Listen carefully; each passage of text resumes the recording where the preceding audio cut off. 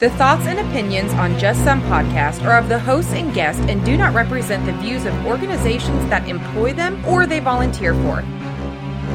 They are also not responsible for spontaneous black holes or nuclear wars that may occur. You have been warned.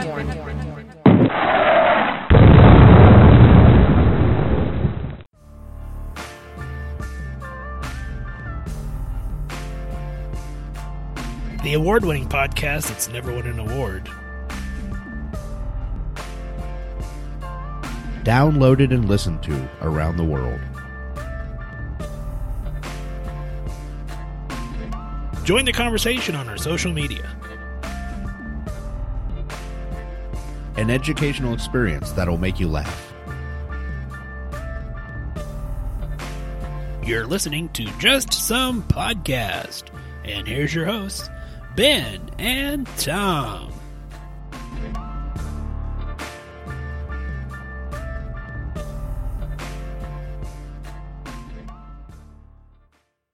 Welcome, everybody, to another fun-filled and exciting episode of Just Some Podcast. This is Tom. Hey, this is Ben. Tom, bud, I know we talked a little bit of pre-production, but how was your week? Well, first can I say I don't like strep or flu. Yeah. That sums up my work week. The tsunami of patients. Like up to my ass in influenza patients, yeah. Roger that. And then I do love the occasional really odd one in the middle, like, I've been having left ear pain for 3 years. What? Like, where? Huh? How come? What? No. So I've been dizzy for 2 years, and I need you to fix it today. Literally had that happen. So, well, not literally that, but something very similar. And I just kind of sat there. I was like, I'm not. That's the only answer there is. But I want to go on a tiny side rant about insurance companies. Now, we talking like health insurance, car insurance. Well, let's just say insurance in general can blow me. But in this particular case, we're going to talk about a small situation with property insurance, which, by the way, this seems to be the same scenario, different facts clearly, but health insurance is no different. Car insurance is no different. At some point, we as a people around the United States, because the other countries don't seem to have this issue, we need to revolt against the insurance company. That's my only thought. But so my house was damaged by a storm. That's why I have insurance. Right, yeah. So did all the estimates and all this other stuff. And, well, long story short, it's like they don't want to pay for anything other than the bare minimum, which I understand they're a business. But at some point, I'm like, what am I doing paying you if there's some issues involved? And I mean, some of it I understand, but some of it is so, well, did you read your homeowner's policy? I'm like, what? Like, no, something bad happened and I pay you to fix those bad things, and now you don't want to fix those things. So it's like in the analogy, and I know I told you this pre-production, but the analogy seems pretty apt to me, which is if my house burnt down because a toaster malfunctioned, they would want to replace the toaster and then tell me that the rest of the house burning down wasn't their responsibility because they replaced the malfunctioning toaster. Yeah, you're going to have to go after the toaster manufacturer to replace the rest of that stuff, but we will gladly replace that toaster with one of equal or lesser value. Exactly. Yeah. So, yeah, that's, between getting my ass handed to me at work. And the thing is I love the staff I work with, and I love taking care of patients, but wow, it is mentally draining to deal with flu season. It is. It is just, and this isn't even the worst one. Last year was even worse. Yeah. One of the things I was reading, and it was when I was still newer to ER, was the worst flu epidemic they had in whenever, for however long they recorded it. I want to say was 2012. I am not 100% sure about that. But I was reading stories about the bigger cities like Boston, New York City. They were actually keeping doctors like overtime to qualify the MSEs, the medical screening exam, for the people out there that don't know what an MSE is, to just basically walk out to waiting rooms and be like, what's your name and date of birth? Okay, you're fine, go home. Like, that's how they were just like, no, you're fine, go home. No, you're fine, go home. Okay, you stay. No, you're fine, go home. Because they had that many people. Like, I think it was New York Presbyterian. I'm not 100%. They said there was like a 6-hour wait time to get into the waiting room. That's yeah. That's all really got us. People just standing out in the street taking numbers to take a number to get into triage. Like, wow, that's pretty effing bad. And you know what the death rate and all that other stuff was, from my understanding? None. Or not none, but like nothing unusual. But everybody thought they were sick. It's like now serving number 4, and I have number 1,260. I was thinking of that scene in Beetlejuice, yes, when he's in the death's waiting room. Yeah. And that's exactly what it is. It's like 19. He looks up, it's like, or he's got like number 1,236, and it's like 19. He's like, ugh. But anyways, life shouldn't all be about complaining. So I am sure at some point I will find something to be happy about.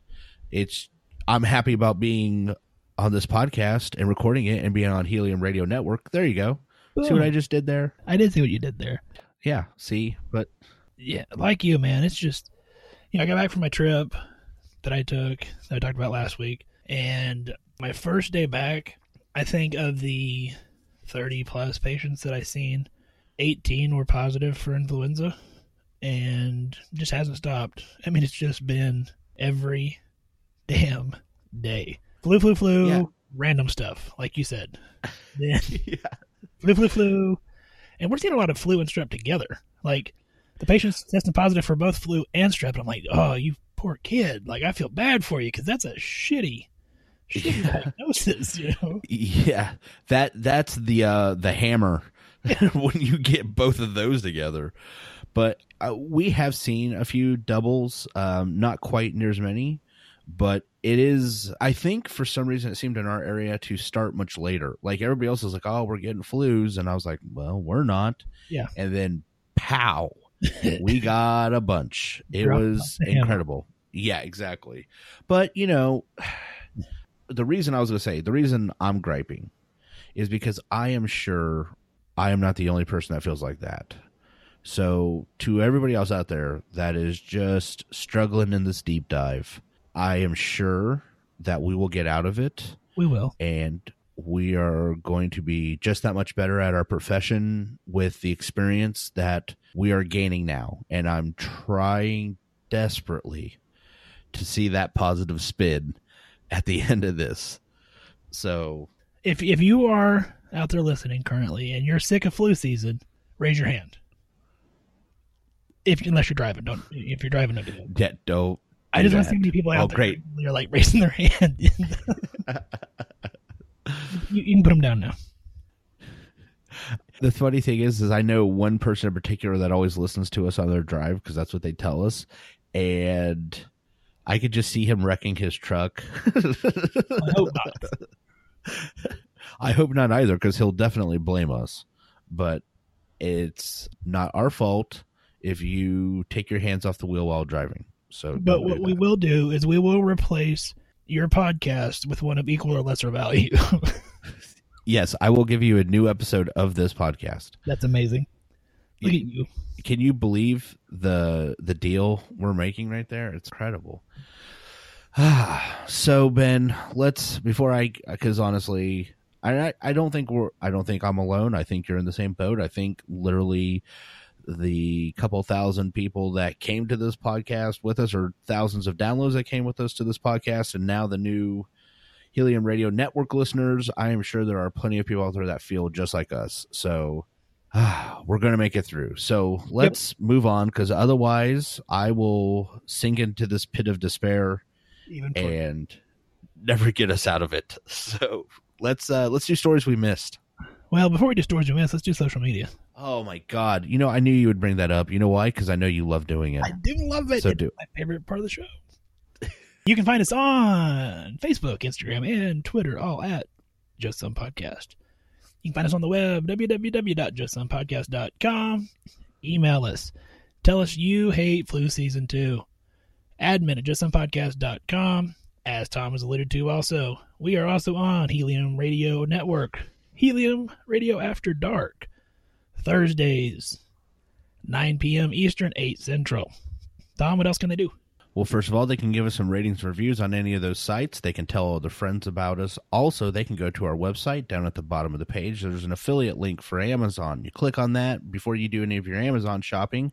Then everything you purchase will give us some proceeds so that we can put some money back into the show. It's free to you, and you won't even know we're there.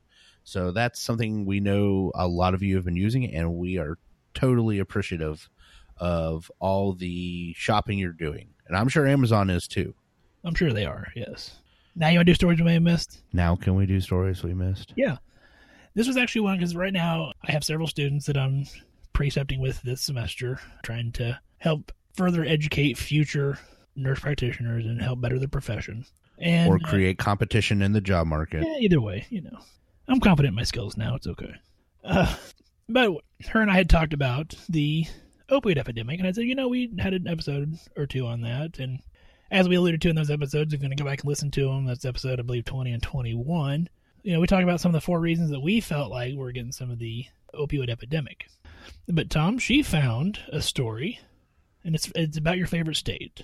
What's your favorite state, Tom? It's my favorite state? Your favorite state to talk about. Well, geez, there's so many at this point, but I'll tell you one that's not. It's not Oklahoma. Oh, but that's where the story originates from, Tom. You should see my shocked face. So, the Oklahoma Attorney General's office. Does he want to indict Yetis or Sasquatch beef jerky? Yes. A shocker. Eventually. But right now they're focusing on the opioid epidemic, and there's a trial set to begin in May.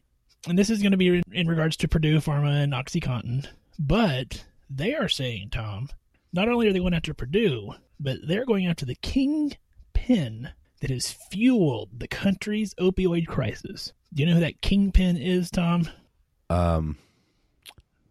Is it that one guy that works at the Starbucks at the corner of 8th and Hydraulic? Because if it's that guy, I could feel it. Like, that guy gives me the stink eye every time I order my drink. They have beady little eyes. Yeah, something like that. Well, you're close. Very, very close. Only if his last name is Johnson, because the Oklahoma Attorney General's office is saying that Johnson & Johnson is the kingpin that has fueled the country's opioid epidemic. The guys that make baby powder? The guys that make baby powder. They're the kingpins of opiate drugs. So here our Oklahoma Attorney General has asked the court to publicly release millions of pages of confidential documents that Johnson & Johnson submitted during the discovery phase. They, in the past, have produced raw narcotics in Tasmanian poppy fields, and then they supplied those products to the opioid makers like Purdue Pharma. They apparently boasted to some of their investors on some slides that were obtained by this website that we're getting the news from, which is Axios, A-X-I-O-S. Slides were obtained from them that they boasted at one time that their opium poppies enabled the growth of oxycodone because their morphine content of a different poppy was the highest in the world. And I did not know this, but Johnson & Johnson used to sell Nucynta and still currently sells Duragesic, which is a fentanyl patch that had peak sales of $2 billion in 2004. Beyond that, the Oklahoma Attorney General's office is alleging that they targeted vulnerable populations, including children and older adults, because they feel that they would get better response from them. And they also lobbied and funded groups that aggressively advocated for easy access to opioids. So let me see if I get this straight. Go ahead. And I'm going to use code names so that people don't get mad or try and sue us. Well, I'm just reading the news. Yeah, but I'm inferring information here. Okay, so. Code names. Yeah, code names. So person A is like, hey, I want to stop making baby powder, and, well, I'm going to keep making baby powder. Yeah. And I'm also going to cultivate some raw products and give them to persons B, C, and D so they can make medications with it. And then persons B, C, and D say, hey, I'm going to flat lie to prescribers and the public about the addictive nature of my medications. And then somehow the state of Oklahoma said, well, if person A hadn't given them the opium, they would have never been able to lie about how great it was. Well, I don't know so much that person B, C, and D are saying that about person A. I think that... No. I'm saying the state of Oklahoma is saying this. To an extent, yes. But I think they're also saying that they were lying in congressional pockets to promote easy access to opiates, which almost, if you think about this, Tom, the way I look at it, this is kind of like an M. Night Shyamalan twist. Like, you would never suspect in the end of the movie that it was the baby powder. Exactly. Like, I remember all the times we used the lavender Johnson & Johnson baby lotion, and who really knew we were funding terrorist groups in opium fields? Now you know, Tom. Now you know. Or, and this is just a thought, somehow the pot-smoking, squatching Attorney General's office of Oklahoma has completely screwed this up, and they're going after the wrong people. Maybe that's what's going on.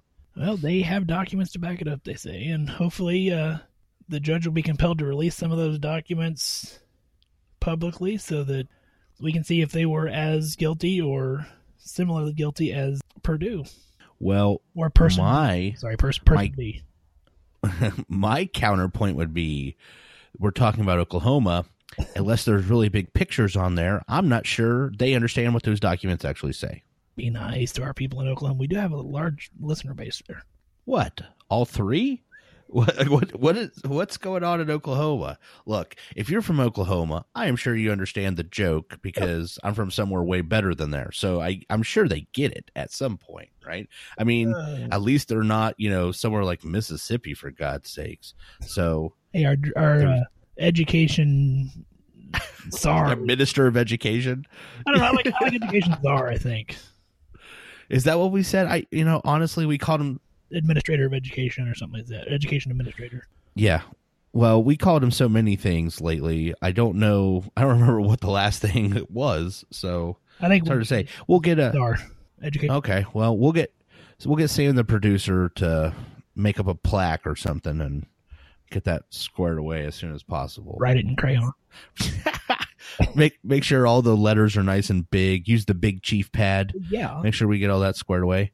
And since I think this is really cool. I feel like since we have a lot of new listeners and some of you guys are outside of the United States, if you have questions what any of that means, please email us. I will be more than happy in detail to explain why that entire part of the story was hilarious. Like, you're missing out if you don't understand what I'm talking about. What's the email address, Tom? At Just Some Podcast. So you always do that part. I never practice it. So admin at justsomepodcast.com. ADMIN at justsomepodcast.com. But Tom, you've insulted the great listeners of Oklahoma. You have I have called out baby powder. You have defended baby powder. I don't know if I defend baby powder. I just think it's horseshit.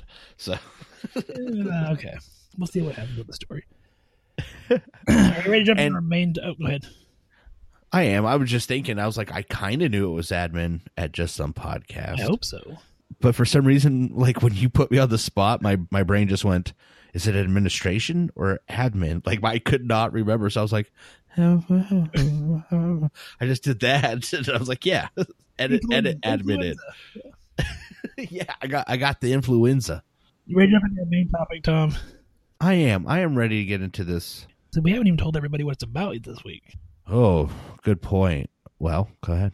I thought, and when I first said this to Tom, he's like, okay, why? I said, let's cover gout. And Tom, why did I want to cover gout? He said for St. Patrick's Day. And trust me, the same puzzled look you have on your face while you're listening to this is the exact same puzzled look I had on my face. So I thought they went great together. St. Patrick's Day, gout. And that's because what are Irish typically known for? Beautiful poetry, amazing architecture. Alcohol. Oh, yeah, alcohol. Corned beef. And oh yeah, it's St. Patrick's Day, which is right around the corner. So yeah, no, it makes more sense when you say it like that. Alcohol, corned beef, massive amounts of consumption. Yeah, I see where it took me a second, but I got there. I saw what you're saying. And at first I didn't know if he was making fun of me because, again, I'm not afraid to make fun of myself on this show. I actually have gout. So Frequently. I was like, do say that again? Frequently. It's gotten a lot better. Now, and we're going to talk about this.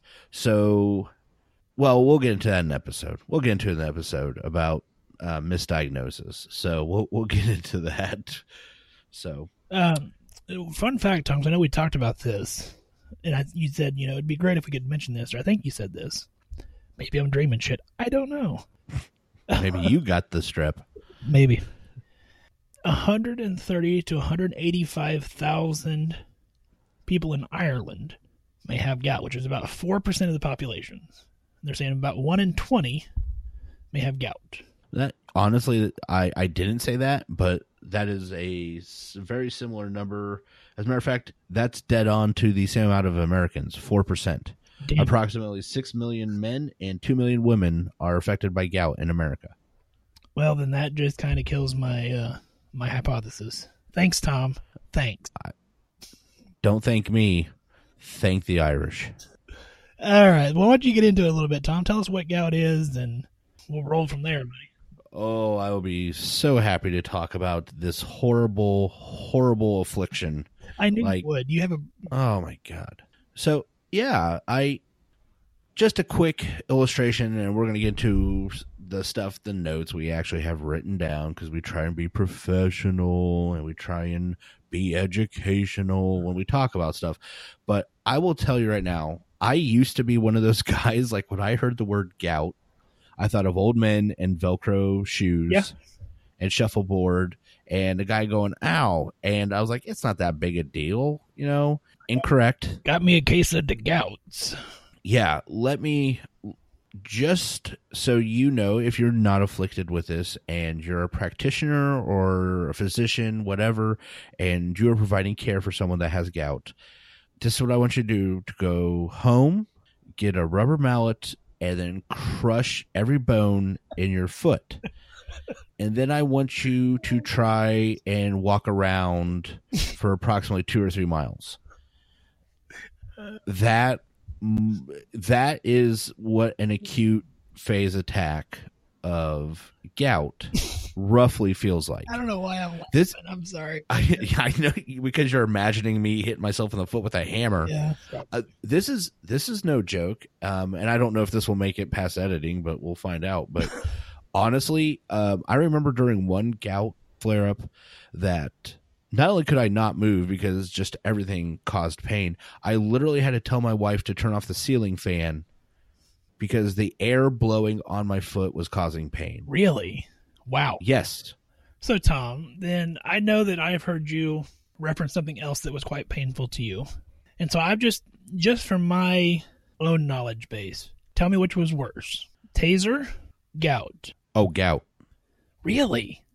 Wow. Oh, 1,000 times. So taser is incapacitating, and it is painful. Like I said, it's like 1,000 midget clowns hitting you at the same time. That's the sound I was looking for. Yes, it is, to use a term, it's exquisite is how painful a taser is. Okay. But I will tell you right now, gout will literally, it alters everything. When you're in a massive flare-up, and maybe I had a worse than usual flare-up, but it literally got to the point where I was contemplating if I could find a tourniquet and cut my foot off. Wow. I had never had gout. I've taken care of patients with it. I mean, very similar to kidney stones. I've never had a kidney stone. So with it. Hold up, point of order. Which would you rate there? Worse there, Tom? Nephrolithiasis or gouty arthritis? So, I like how you threw that out there. I like that. Yeah. So I will tell you, for the pain of the kidney stone, for in the moment you have it and it's traveling and you're trying to pass it, I would say the kidney stone. Okay.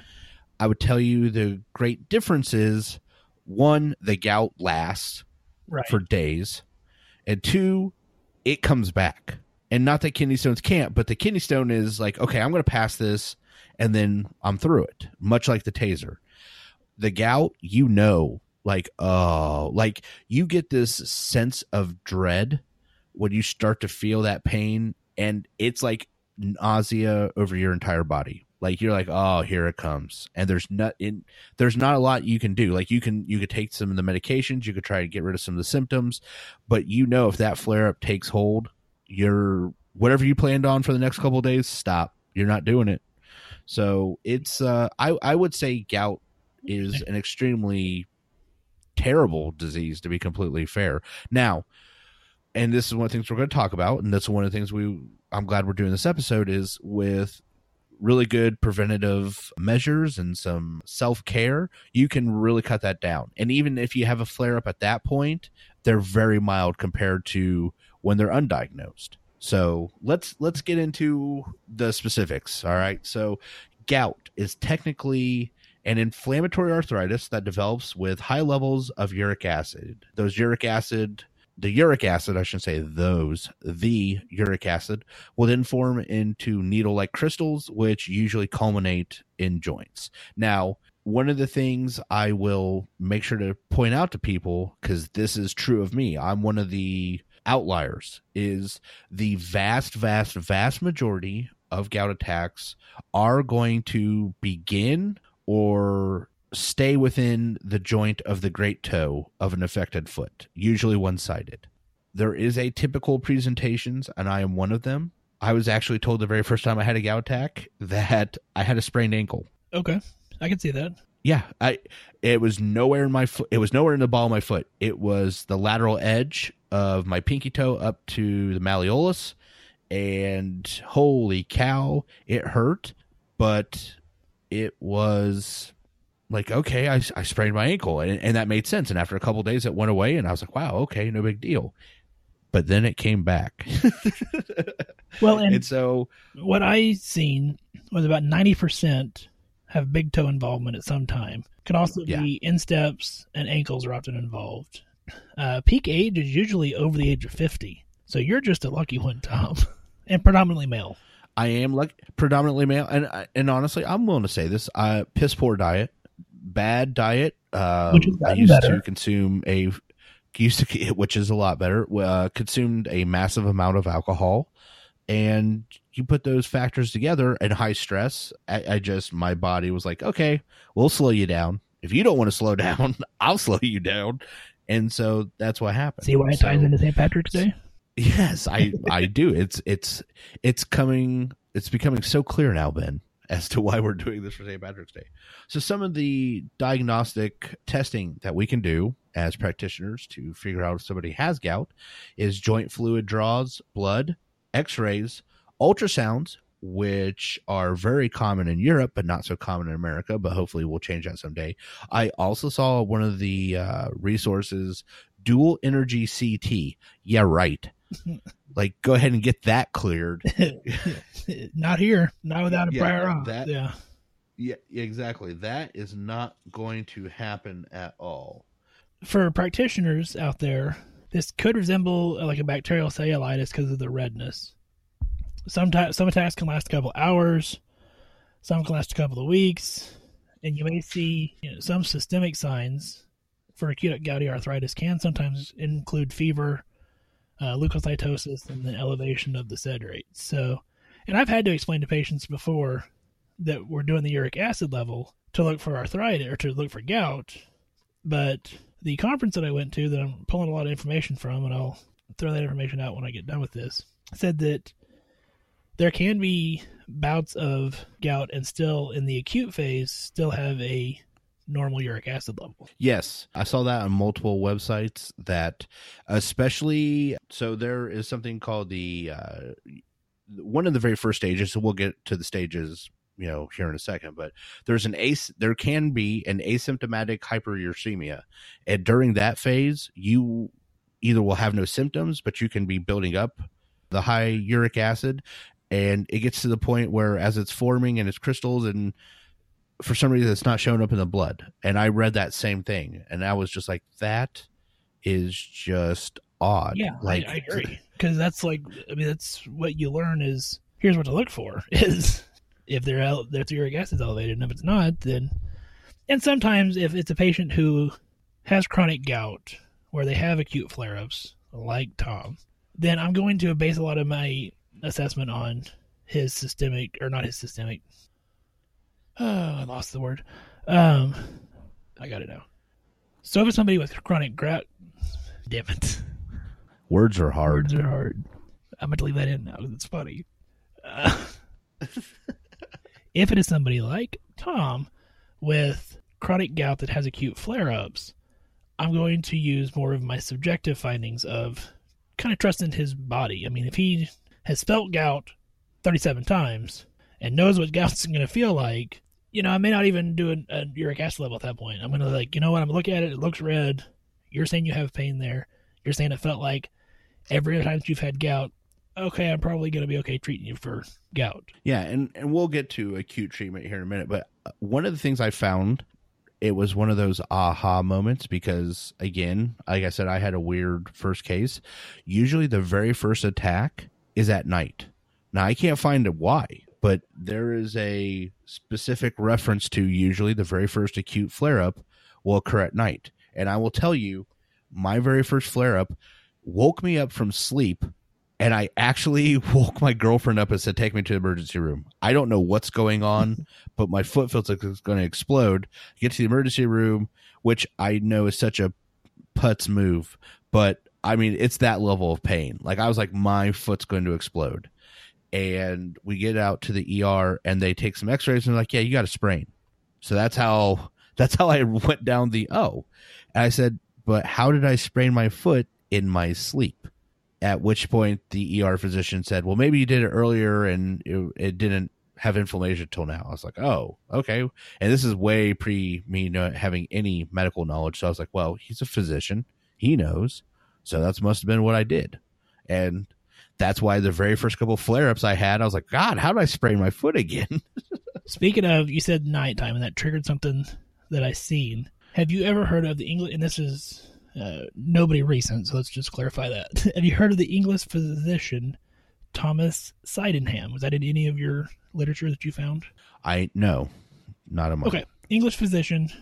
In the Journal of Clinical Rheumatology in August 2004, they had quoted one of his papers and the way he described gout. You ready for this? Tell me as ready as I can. Tell me this doesn't sound eerily familiar to your experience, Tom. This was penned in 1683. Huh. The victim goes to bed in good health. About 2 o'clock in the morning, he is awakened by a severe pain in the great toe. The pain is like that of a dislocation, and yet the parts feel as if cold water is being poured over them. After a time, this comes to its full height, accommodating itself to the bones and ligaments of the tarsus and metatarsus. So exquisite and lively is the feeling of the parts affected that it cannot bear the weight of bedclothes. The night is passed in torture, turning of the part affected and perpetual change of posture. Yeah. I don't know what else to say. That's a really good explanation. So just keep that in mind when you guys get that patient that's like, I don't know what happened last night. All of a sudden, my knee started hurting. My foot started hurting. Perhaps, we should go apart that. And since we're still technically on diagnosis, let's go over that. You need to touch what's hurting. All right. So like when you're doing your physical exam, you need to be dealing with that patient. You're going to feel extreme heat. All right. I mean, there's going to be variances between other people, but it's going to be much warmer and much redder than the surrounding tissue. And it's going to be in a joint space or around the joint space. And it's going to be painful. Like, even if it's not as red, even if it's not as swollen, even if it's not whatever, that patient is going to let you know, please stop touching.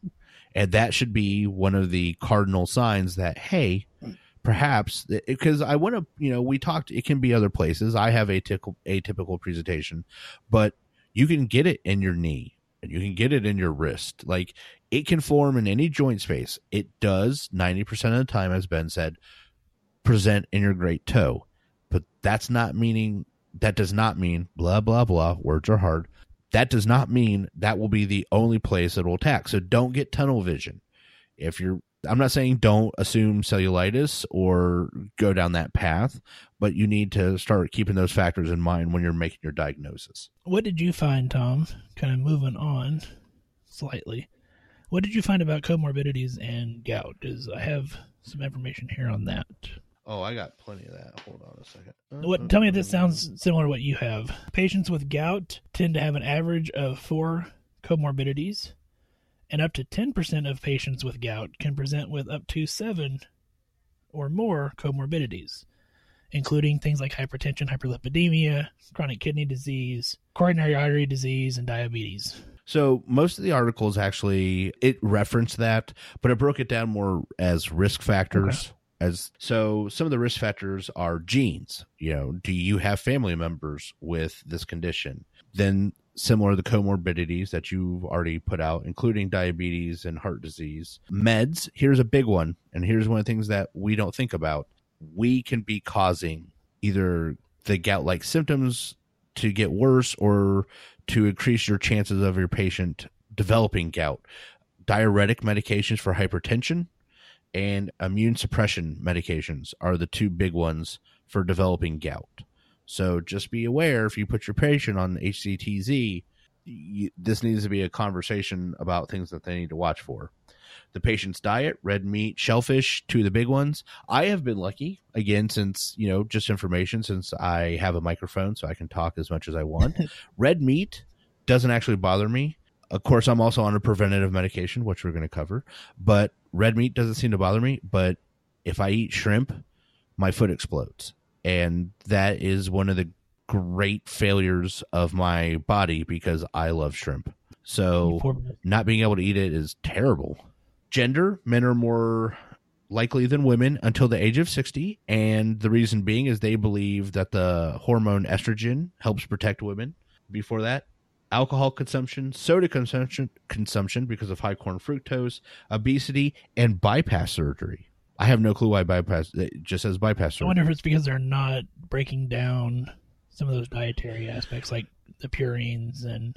Well, purines, yes, high purine content is going to be, but what I'm saying is it didn't specifically break it down in the article. Like everything else was like, oh, well, blah, blah, blah, and blah, blah, blah. And then it just said bypass surgery. I was like, what the hell? Like, it just throws that out there. But yeah, so those are some of the definite things. And you can't forget smoking, Tom. Yeah, well, if you could find me one thing, what was it? There is one thing. There's a bladder cancer. It helps... I think if I remember right, because I remember this from nursing school, it was one of those like, oh, there's finally one thing, that smoking. It helps. It does not prevent you from getting bladder cancer. As a matter of fact, I think it can be a cause, but it's one of the things they think can help prevent it from getting worse, like spread, is smoking. I don't remember the exact. Huh. Sam, the producer, was in that class. He could help me. So let me go over the stages, and then we can go back over. So you get gout, right? We talked about some of the risk factors, some of the diagnosis. So let's talk about the stages of gout. So we talked about the asymptomatic, and then you have the acute gout attack. And that is something triggers a spike in the uric acid. It collects, usually at night. We talked about that. Symptoms will start to ease over a couple of days. 60% of people afflicted with gout or have that first acute gout attack will have a second one within their first year. 84% will have another flare-up within 3 years. Damn. So once you get the gout, you got the gout. You got the gout. And unless the ER physician tells you it's a sprain, so you keep eating shrimp and beer like it's going out of style, and you keep going, why does my foot keep hurting? You may have more attacks than just 1 in 3 years. So there's always that. It, and I don't know how. Yes, it was amazing. I was like, I'm not even running. How do I keep spraining this ankle? After the acute, there is what is called the interval, which is the time between. And honestly, if you know you have that first attack, this is when they recommend self-care and prevention, which we're going to cover here in a second. And then you go into the chronic, which is when you start developing flare-ups throughout the rest of your life. So, yeah, unfortunately, it's one of those things that once you start having it, it's not going anywhere. It's not going anywhere anytime soon, I'll tell you that. Right. So Ben, we've talked about how to diagnose it. We've talked about some of the things that practitioners can look for while they're having a patient with these complaints and the stages. So why don't we start talking about actual treatment? I mean, that might be helpful at some point. Well, I know you talked about some prevention. I know you want to go over some other stuff, but conference that I attended, he had a slide that was basically called, avoiding high purine foods. And so he listed a lot of those, and a lot of these that kind of surprised me. Well, it would be helpful to avoid the things causing gout. Right, which makes sense. So why don't we talk about that? So foods that can contain very large amounts of purine: yeast, herring, mussels, and smelt. Smelt. Large amount of purine: anchovies, codfish, bacon, pheasant, salmon, turkey, veal, and then moderate amount bass, lobster, crab, asparagus, spinach, which that sounds kind of interesting, lima beans, and shrimp. So yours is even just a moderate amount of purine, unless you eat just an extensive amount of it, which they're called shrimp for a reason, I guess. So, well, and I will say this is my experience, and the few patients I've helped treat with this. These are good guidelines for diet and understanding what's going on, but I will tell you right now, I have had plenty of veal, asparagus, spinach, turkey, etc. No problems. Red meat, no problems. But I can have like one beer and I get a little antsy, like, oh my God, am I going to do it? But if I have like a shrimp in my mouth, like I don't even think I've started digesting it, my foot starts hurting. Like I don't know what it is. I don't know why. I know it's a moderate amount, but I will tell you, I think that's one of the things to keep in mind when you're helping your patient figure this out is when they figure out what their triggers are, they need to avoid those at all costs. And not everybody's going to have. It's good to say, here's the guidelines. Here's what we know. But you're going to have to figure out exactly what's causing it because mine are not the same as that list. So I think what we need to do with you personally is we need to feed you mussels, smelt, and then several beers and just see if your foot explodes. Okay, so mussels, I will absolutely do. There is no way I'm eating anything called smelt. Okay, so that's done. You don't even bother. Yeah, beer, sure. You get me some Hofbrauhaus beer, and we'll try it out. I know I can have a couple. I've gone out on a limb a couple times at dinner, and someone goes, "Oh, I got this beer," and I'm like, "Okay, I'll try one." And my wife always looks at me like you're a moron. So that's like literally, I'm doing air quotes. That's what her eyeballs say. I don't want to hear your shit later on. You're a moron. That's what her eyeballs say to me. And I'm not saying she's not wrong. Right. I'm just, but I guess it's one of those things like we can spit off these facts to people and we can spit these facts off to our patients, but I'm trying to reinforce this as a patient with this. Not everyone's going to be that. Right. Like, you can say, well, I know there's a lot of people that they're by the book people and they're going to go, nope, you can't have hamburgers. Well, they might be able to, or they might be able to once they're on preventative medications. But even with preventatives, I'm telling you right now, you take me to Red Lobster on Endless Shrimp Night, and I'm going to punch you in the jimmy. I'm telling you right now, it's not going to happen. So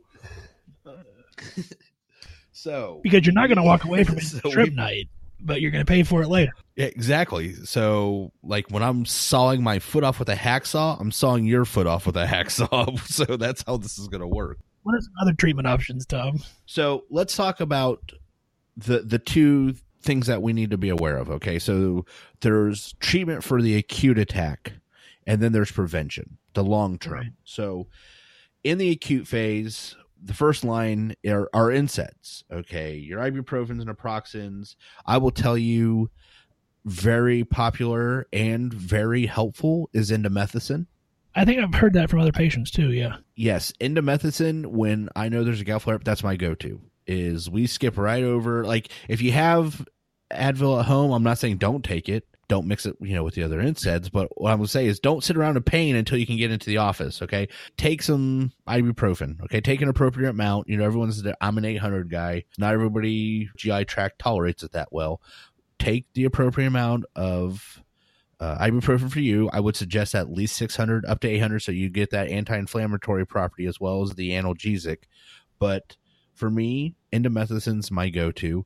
Celebrex, also an NSAID. not something I've ever really had a lot of feedback or treatment with my patients for the use of, but it is an option. And I know this one's a very popular, Ben. I'm sure you've diagnosed or prescribed this, colchicine, also known as Colchris. Yep. I think there's one more name. Of course, I wrote it down. Midigar. Have you ever heard? Not heard that. No. Yeah, probably some weird European version. I don't know. And then I also seen corticosteroids. Well, yeah, I'm going to get to that. That's next. I'm sorry. Yeah, you're jumping ahead there. So the reason colchicine works is it's a pain reliever. The reason I bring up colchicine is because it is very popular, but there are some pretty good side effects that are possible. Nausea, vomiting, diarrhea, and itching in large doses. And I will tell you, through my many gout flare-ups, again, pre-medical knowledge or a lot of medical knowledge, I was a victim of the Colchris itching. A PA said, here, take this. And of course, I didn't know anything about Colchris at the time. And they said, take 2 and then you take 1 an hour. Yep. I was like, okay, well, hold on. And then they said, just keep taking it until the pain goes away or you get sick. Like, that was literally my instruction. No, I was like, yeah, okay. Except for the pain never stopped and I never got sick at first. So I kept taking it and taking it and taking it until all of a sudden my entire body turned into a hive. So that is when the massive diarrhea started, by the way. So, well, and I said, as I have not been afflicted with gout in the past, but I worked with an ER physician that would get gout frequently. And his rule of thumb was you take colchicine, you take the 2, and then you take the 1 every hour. And you do that until you damn near shit yourself. And then you figure out you've gotten to the point that you've taken enough colchicine. Yeah, that's a really good rule of thumb if your entire body doesn't have an allergic reaction. So I'll tell you right now, I think if you like colchicine or you like prescribing it, great. If it's effective for you, please do so. I will tell you, I had very little help with it, and I won't ever touch it again because I will prescribe it. But if you try and give it to me, I will be like, no, I tried to use steel wool to take my skin off the last time I used this. You are not giving me this. And I prescribe it. I stop with like 4 pills. Like, take the 2, take the 1 in an hour, and then you can take 1 an hour to that. And that's usually where I stop. I don't get into the do it until you shit yourself. Well, there needs to be some levity here. So perhaps I was in a great amount of pain when I was given this prescription. She said something like that, but that's not what I heard. I heard, keep taking it till you're sick. And I was like, okay. And, I've heard other prescribers say that, so I don't think it was me, and I don't think it was me misunderstanding. I'm pretty good at following orders. I'll tell you right now, though, I did, and holy crap. So that was not a good outcome. But see, sick to me is more objective. What do you mean sick? Like, okay, do I feel a little nauseous? But I'm not really sick. If I tell you take this until you have diarrhea, that's pretty objective. Yes, that is very specific. And it's also cruel because you are going to get it. Now, colchicine can be used as a preventative in much smaller doses, but I'll be real honest, I don't normally hear of it prescribed in that manner. It's usually an acute attack. Lastly, is the one you try to jump to, is steroids. And the literature I read said, oh, this should be your last resort. And honestly, if you have a patient with blood sugar issues, I would agree. But I will tell you right now, again, from inside information, prednisone is amazing when your foot feels like it's about to explode, okay? It is fantastic. And that is a tendency to go right to the steroid. Okay, here's what we're going to do. We're going to hit you up with this, or we're going to hit you up with some steroids. Now, some patients don't want that. I don't really have a recommendation on what steroid. Like, I think every practitioner has their preference. Yeah. I have a prednisone taper I have found works really effectively, and that's my go-to. But if you work well and you want to do one of the other ones and you want to do injections, I'm sure your patient's not going to care, because I will tell you right now, they are in a ton of pain. So please help them. I just find that the oral steroids work best, and that's the suggestion I have. What are you going to do for chronic, Tom? What am I going to do? I'm going to go, Ben, I have these patients, and you have a vast amount of knowledge, and you went to a conference with a gout physician. Why don't you tell me what to do? No, I'm kidding. I won't do that. So, there's there's realistically two types of medication for prevention or long-term care. And there's the meds that block uric acid, and there's the meds that improve uric acid removal. So the ones that block uric acids, and I'm going to try and say this name, all right? I'm going to try and say the actual name of this class of drugs. I'm going to butcher it, and it's going to sound terrible, and all of our new listeners on the Helium Radio Network are going to be like, holy shit, I'm not listening to these guys anymore. They don't know what they're talking about. But it looks, and I'm going to say this, xanthine oxidase inhibitors, or XOIs. Yeah, I think you said that. I think so, but I'm willing to admit there's a possibility I screwed that up. So that's what I'm looking at. But those are the ones that the first one. This is the one we all know, allopurinol. Yep, you're good. That's an XOI. Now this next one is, I'm definitely going to butcher this name, Febuzostat, but it's with an X. I think it's a Zo sound with this. It's Febuxostat. Also, the brand name is Uloric, which is a whole lot easier to say. Whole lot easier to say. Okay, so allopurinol and Uloric they're not without their own problems. So you can get a rash and low H&H with the allopurinols, and with the Uloric you can get rash, nausea, decreased liver function, and this is the one that grabbed my attention, increased heart-related death. That's literally what it says. Increased heart-related death. I'm like, well, that's a hell of a downside. Right there. But those, honestly, are going to be just about everyone's go-to, are going to be the allopurinol, 100 a day, and that's where you start. Yep, 100 milligrams daily, titrate every 2 to 4 weeks up to recommended dose of 450. And then the Uloric, or Febuxostat. Yeah, see, say that 3 times fast. I'll just have Kyle edit it so it sounds like I said it 3 times fast. That damn sound engineer. Start with 40 milligrams daily, titrate up to 80 milligrams daily on that one. Unless you want them to have heart-related death, then you just double it. But that would effectively treat their gout. Hey, all's fair in love and war. And let me tell you, yes, they may not care. They might be like, you know what? Okay, like do your worst. Before you go on to your next one, since we do have new listeners on Helium Radio, I'm not the whole, that effectively treated their gout by causing cardiac death. I'm referencing the movie The Green Mile, where they botched the execution and they said, well, that was a successful execution, and he's like, how the hell do you think that's a successful execution? Well, he will never kill again. So that's kind of where I was referencing that. I'm not a heartless bastard, I promise. Delacroix is dead. Yeah. Yes. So here's, I guess we can edit back in at the beginning and we can do a little thing. But honestly, if you're listening to this show, we're trying to be educational and funny. Yeah. So there's going to be sarcasm. Nothing we have ever said has ever been meant in any harmful way. Even the stuff I say about Oklahoma, none of that is meant to be truly bad. Maybe Arkansas. No, not Arkansas. But nothing bad is ever going to come out of our mouth. We're truly here to try and make our profession, ourselves, and those around us better. So I promise you, we're always in jest. But Ben's not wrong. If they're dead, they're not going to be complaining about gout pain.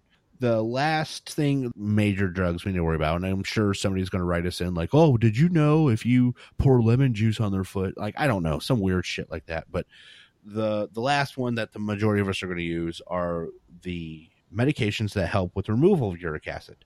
I'll be real honest, I don't know a lot about these. I've never prescribed these, and I pretty much had to do research on them just to figure out what they were. So, Ben, if I say some meds that you've used, I want you to tell me. Okay. So, probenecid. Don't recall using it off the top of my head. And Lesinard. I think I'm saying that. Lesinard. I know by its brand name, which is Zurampic. I have used samples of that with patients. Okay. So, let's talk about that last one.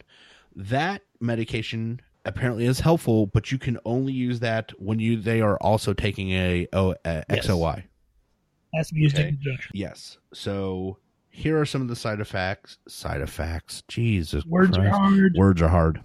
So these are some of the side effects of the medications we were just talking about. Rash, stomach pain, and kidney stones. So coming back full circle, yeah, you got rid of the gout, but I gave you a kidney stone. And let me tell you, they're not going to be much more pleasant with you when you give them a kidney stone. Not.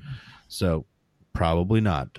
Kidney stones, not pleasant. That's a whole new episode we're going to have to do. So, Ben, I feel like we covered the majority of it. Like, we covered the stages, we covered diagnosis, we covered risk factors, gout self-care, acute treatment, prevention. What else? What else did we miss? Like, I again, and I know I said at the beginning, but I can't impress upon you as a person that had multiple flare-ups because the first practitioner missed it. And I'm not one of those that's going to say, oh, he doesn't know what he's talking about. Mistakes happen, and I completely get that. But what I would illustrate is that due to the fact that he missed it, that roughly 2 years, Ben, would you say 2 years, I suffered multiple flare-ups because I kept thinking, boy, I mean, I did have a physical job. I was a police officer at that time. I did have a physical job. We got into fights. We chased people. So when I came home and my foot would hurt, it wasn't impossible that I had twisted it. You know, in my head, I kept going, wow, I don't remember tweaking it when we arrested that guy, but, you know, maybe I did. And then you find out it's gout.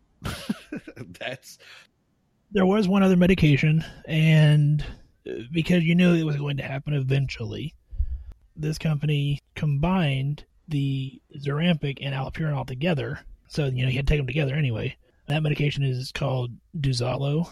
So that is also out there, but it's the combination of the two that you have to take together anyway. So like I said, you figured that had to come eventually because... Well, and honestly, that's smart. And if your patient, honestly, just from a prescription recommendation part, unless your patient can't take an XOY, I would really hesitate to use that second class of drugs even to start with, unless they've maxed out their XOY or they're unable to, well, if they can't take an XOY, they can't take the second class. So what I'm saying is they're not getting effect with the XOY. That's the only time I would really suggest you even consider moving on to that second I one would agree. with the combination. If they're not getting, or they're having numerous outbreaks per year because they have a shitty diet and they drink a lot of alcohol and eat shrimp, like my co-host, not to be named. Hey, he didn't know he had gout. That's not fair. But I guess that leads back to something I know we've discussed before, and I don't expect all of our new listeners to have listened to every episode. So let's just say this. So this is for those people out there that are listening that are not in healthcare, or for our new professional healthcare providers, or anyone in between, even the staff nurses. I want you guys to listen to this. We can only treat you as much as you're willing to be treated. And I think Jeff's the one that said it. I mean, he said it much more eloquently than that. But if the patient is like, well, you keep putting me on allopurinol and it's not working. And I'm like, okay, so are you working out? And they're like, no. I'm like, are you managing your diet? No. Are you drinking water instead of alcohol or soda? No. Well, then there's not, I'm not going to be able to help you. I might be able to manage some of your pain symptoms when you're having acute flare-ups, but I'm not going to be able to manage your condition.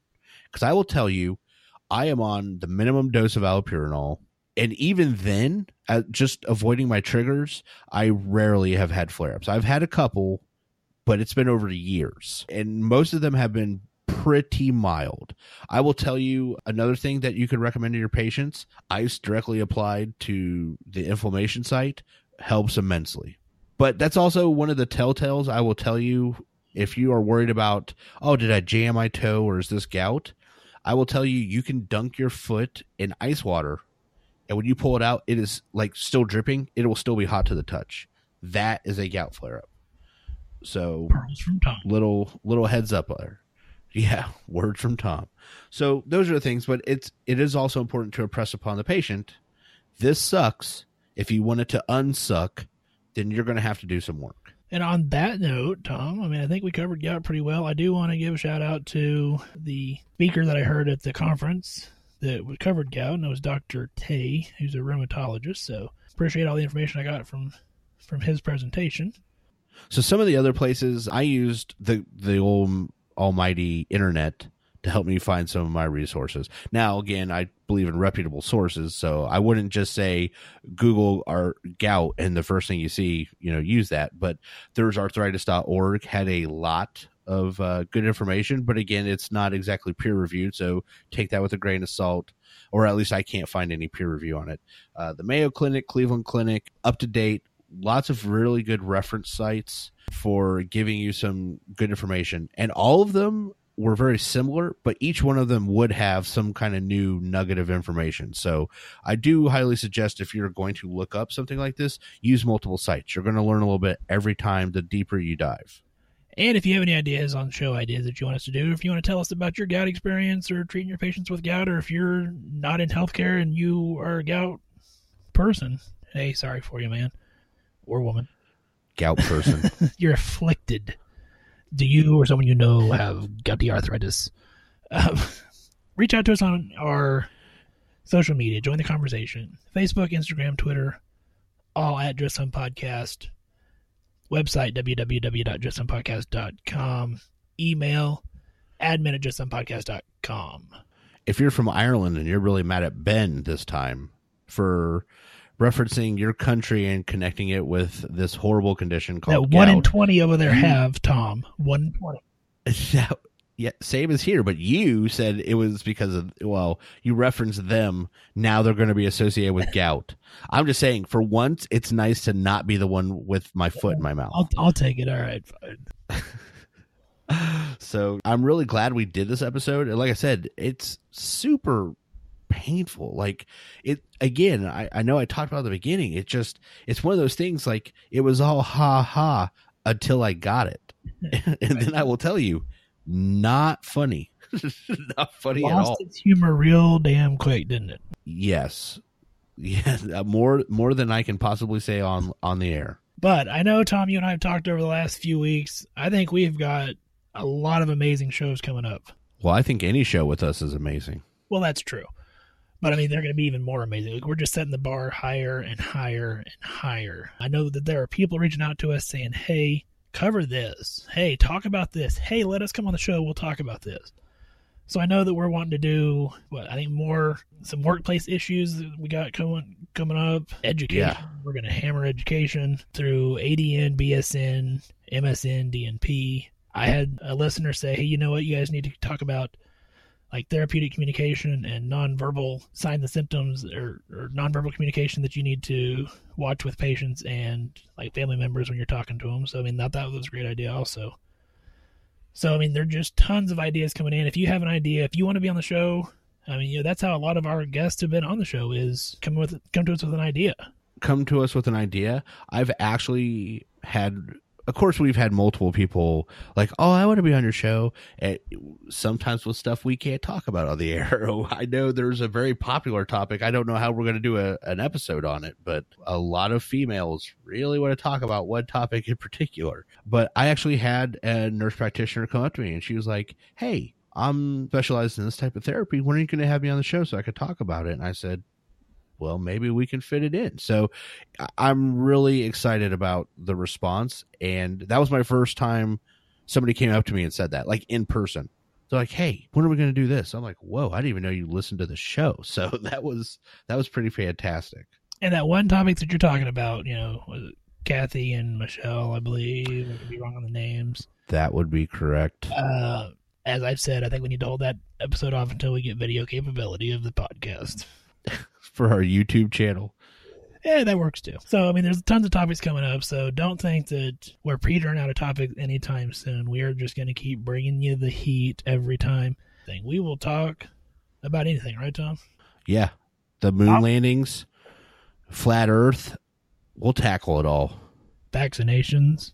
Oh, I can't wait. Oh, I can't. That's one of those ones we keep just keeping it there, like, yes. One day the dam is going to break and we're just going to get on and it's going to be double live a Budokai, man. We're going to be going off on that episode. Here was my thought on this, Tom, and we'll wrap the show up with this. I think with the vaccination episode, if and when we get to that, I don't say if, when we get to that, I think let's do it debate style. I'll let you take the pro-vaccination standpoint because I assume that's what you would want to take. I am willing for you and for our loyal listeners to jump down that rabbit hole and try to become an anti-vaxxer for a day and debate you scientifically. What do you think? Oh, okay. Yeah, well, do you want me to hold this argument, or do you want me to give you a taste of what I'm going to reply with? Just a taste, and then we'll end the show with that. Okay. Well, children choke every day on food, so maybe we should stop giving them that. Look at that taste. That was great. That was a little morsel. A little morsel to come. That's so the punch in the face you're going to get every time. So if you think that would be a great way to do our vaccine episode, let us know. Comment on our social media. Let us know if you think that's a great idea, if you think that's a stupid idea. I mean, who's going to be an anti-vaxxer? Clearly there's people out there. I mean, hell, we have measles outbreaks and shit going on right now. So World epidemic. 10-4. On that note, hey, we got some great episodes coming up. Hope you continue listening. For our Helium Radio Network listeners, thanks for tuning in. We appreciate you. And everybody else that's listening on your podcast device, we appreciate you too for being here from the beginning. And we'll go from there, man.